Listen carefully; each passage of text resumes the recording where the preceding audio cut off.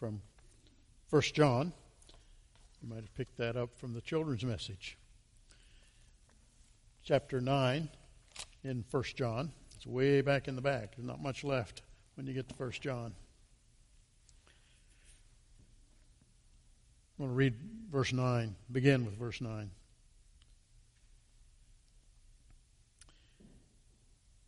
If we receive the testimony of men, the testimony of God is greater. For this is the testimony of God, that He has borne concerning His Son. Whoever believes in the Son of God has the testimony in himself.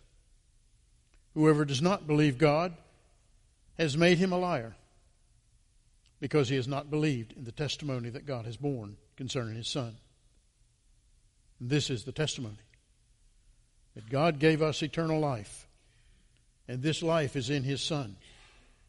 Whoever has the Son has life. Whoever does not have the Son does not have life. I write these things to you who believe in the name of the Son of God, that you may know that you have eternal life. You know, this world that you and I live in is full of uncertainties. I probably don't need to tell you that. We have no idea what the future holds. And I guess we all learned that real big. 9/11 maybe, pandemic, those words kind of strike memories to your mind. Personally, it could be a bad report from a doctor, or a sudden death of a loved one, a tragic accident, a breakup of a close relationship, loss of a job, any of a number of things. This world is full of uncertainties. And all around us, there are things that we can't predict. There are things that we can't plan for. And these uncertainties make our life sort of a battleground. Always struggling, in a sense, to keep up with the next challenge. Always worrying about what might be around the next corner. And such a life can have very little space for God, because we're so preoccupied with all these uncertainties. Think about it. How busy are you?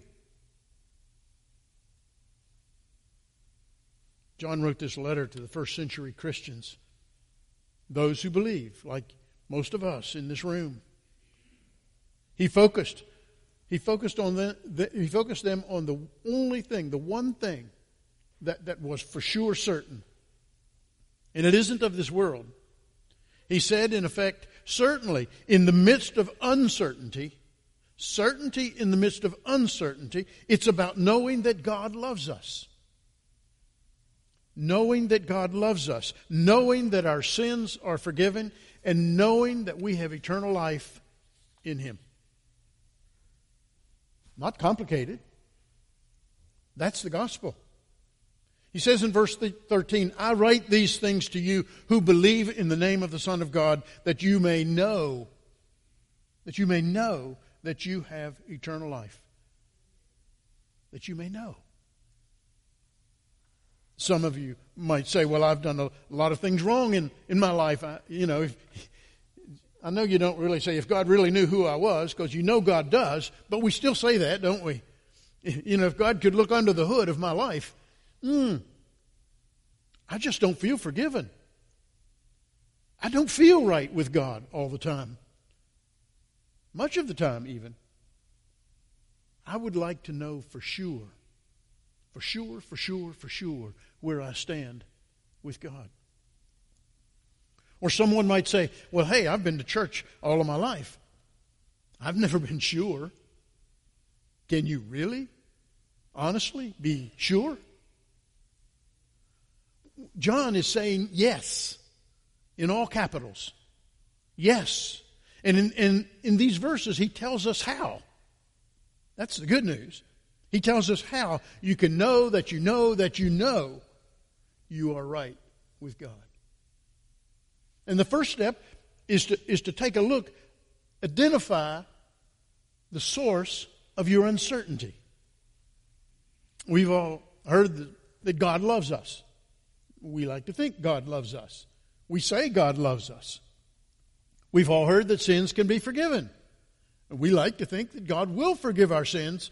And sometimes we question a little bit of that.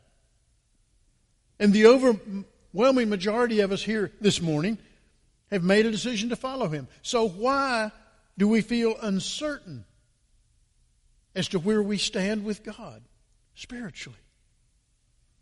Why do we spend so much of our time and so much of our resources preoccupied with the world and not with God? That's one of those kind of telltale litmus tests of what we really believe. You see? We act as if the world has all the answers. Don't we? I know I do. So many times. We feel uncertain because we're placing our faith and we're placing our hope in the wrong things. John wrote in verse 9, if we receive the testimony of men, the testimony of God is greater. John is saying, in effect, if we're going to believe the world, we're going to believe what man says, then we should believe what God says, because God is so much greater, so much bigger, so much more reliable than anything man could say. And the problem is that when we're faced with a choice, many of us choose the word of men rather than the word of God. We choose to believe the world's wisdom rather than God's wisdom. Take the issue of creation. Male and female, He created them. Why are we so confused? Or the claim that Jesus is the only way to the Father. He says, no one comes to the Father but by me. It seems so narrow, so exclusive, so contrary to what we're taught today about inclusivity, right? What about the Muslims or the Hindus or the Buddhists? Or so many people who live around us think that just being good is enough. Just being good. Certainly God must judge us on the basis of our character. Whether or not we are faithful to our personal value system. There's a huge problem with this philosophy. Huge. And it assumes that your and my main purpose in this world is to live a good life. If that's what you're thinking, listen up. If we think that our main purpose is to just live a good life, to accomplish something, to care for others, that'll make us right with God, then we're gravely mistaken. Because, see, that places the burden of our salvation, that being right with God, on us.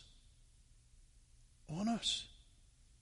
We have to be good enough. We have to have that good life. We have to honor God by accomplishing things in this world. That's how we get right with Him. That's not true. That's a real problem. Because I have yet, and I bet you have yet, to meet anyone who can meet that standard. Christianity proclaims the only solution to the problem. The only solution to the problem. As Paul says in his letter to the Romans, in Romans 5, he says, "In while we were yet sinners, still sinners, Christ died for us." We didn't get well and then get saved.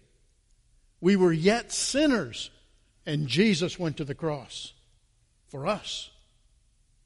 God does the work of seeking and saving the lost, not us, even ourselves, of ourselves. It's purely by His grace, purely by His mercy. Our purpose is not to serve the world or ourselves.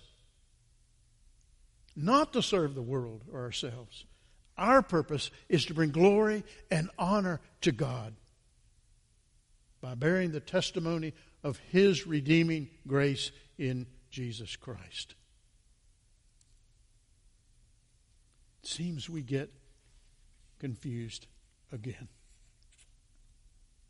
When we put our faith and our hope in ourselves, on good days we're going to feel optimistic, and on bad days we're going to feel pessimistic about our chances, of being right with God. And we're never going to be really sure. You're never going to have that blessed assurance that whole hymn was written about. We're always going to lack. So what do you do? What do you do to establish or reestablish that assurance, that relationship with God that is pretty doggone solid? Now, it'll get jilted every once in a while. I think we all have those kind of days. But we can come back to it if we just remember and we just think about it. The thing we need to do is we need to go back to square one. What I call square one. And square one is found in the first verse of this chapter 5. John says, everyone who believes that Jesus is the Christ is born of God. Now that's not just a head knowledge, that's a head and heart knowledge kind of thing. But everyone who believes that Jesus is the Christ, Messiah, is born of God. That's where the Christian life begins. That's the foundation of our relationship with God. And it never changes. John goes on to say in verse 10, anyone who believes in the Son of God has this testimony, that testimony, in his heart. Anyone who does not believe God has made him out to be a liar, has made God out to be a liar, because he has not believed the testimony that God has given about His Son. And this is the testimony. God has given us eternal life, and this life is in His Son. If you are a believer in Jesus Christ, then God has given you eternal life, and that life is in His Son. You say, I don't believe that, then you've just made God a liar. That's what John say. That's what John say. That's square one. We've got to put that to rest. Put that to rest. Oh, Satan will come along, that little devil that sits on your shoulder, and he'll whisper in your ear, yeah, right. He's talking about George, not you. He's talking about someone else. He's talking about that Sunday school teacher or whatever. He's not talking about you. No, he's talking about you and me.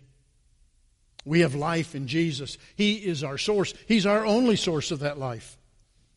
And if we want to experience assurance in this life, the certainty that we're right with God, then we need look no further than Jesus.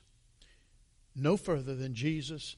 And as we sang this morning, Jesus alone, Christ alone.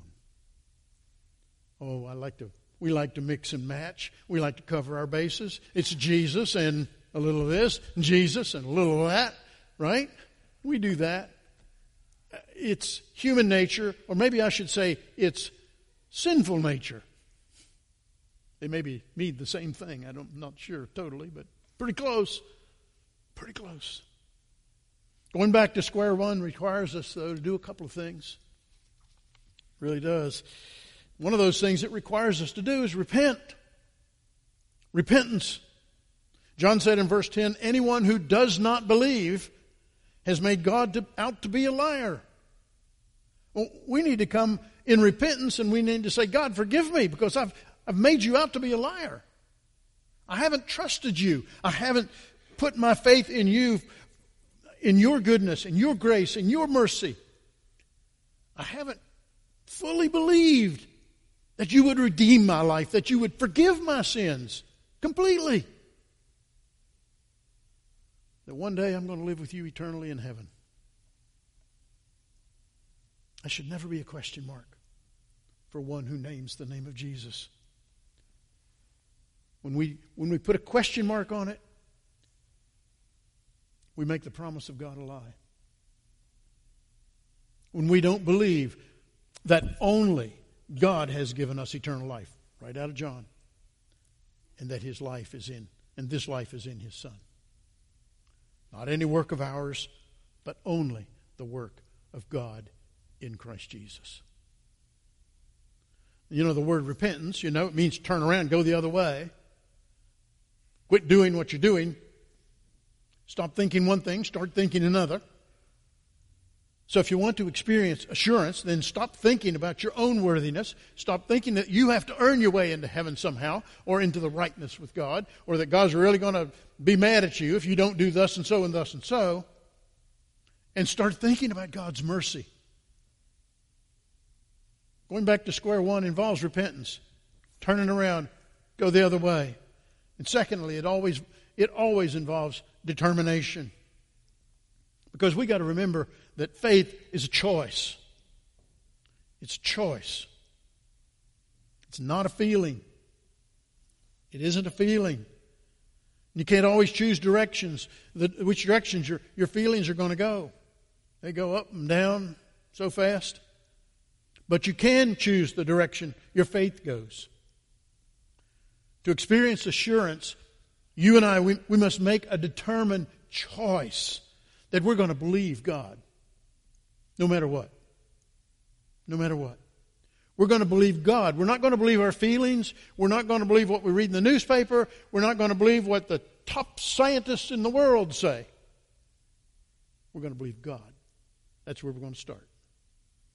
Now, if the top scientists in the world agree with God, then we're in good shape. We can put them in the circle. But if they don't, we're going to believe God.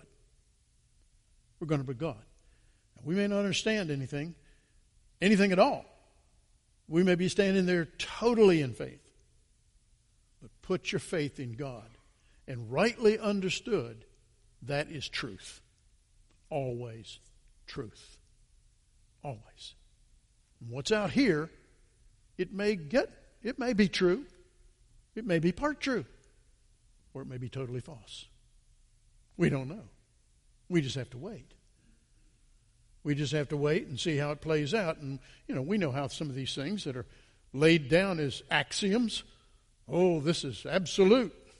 And turns out 6 months later, not so sure. We live in that world, that uncertain world. Not with God. Truth is truth now and forever. To experience assurance, we have to make that determined choice that we're going to stand with God. And we're going to believe God. And we're going to trust in His Word as best as we can understand it. Not our feelings. Not what the world says. Or anything else.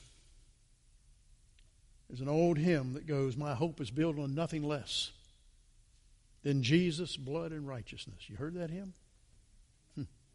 I dare not trust the sweetest frame, but wholly lean on Jesus' name. On Christ the solid rock I stand. All other ground is sinking sand.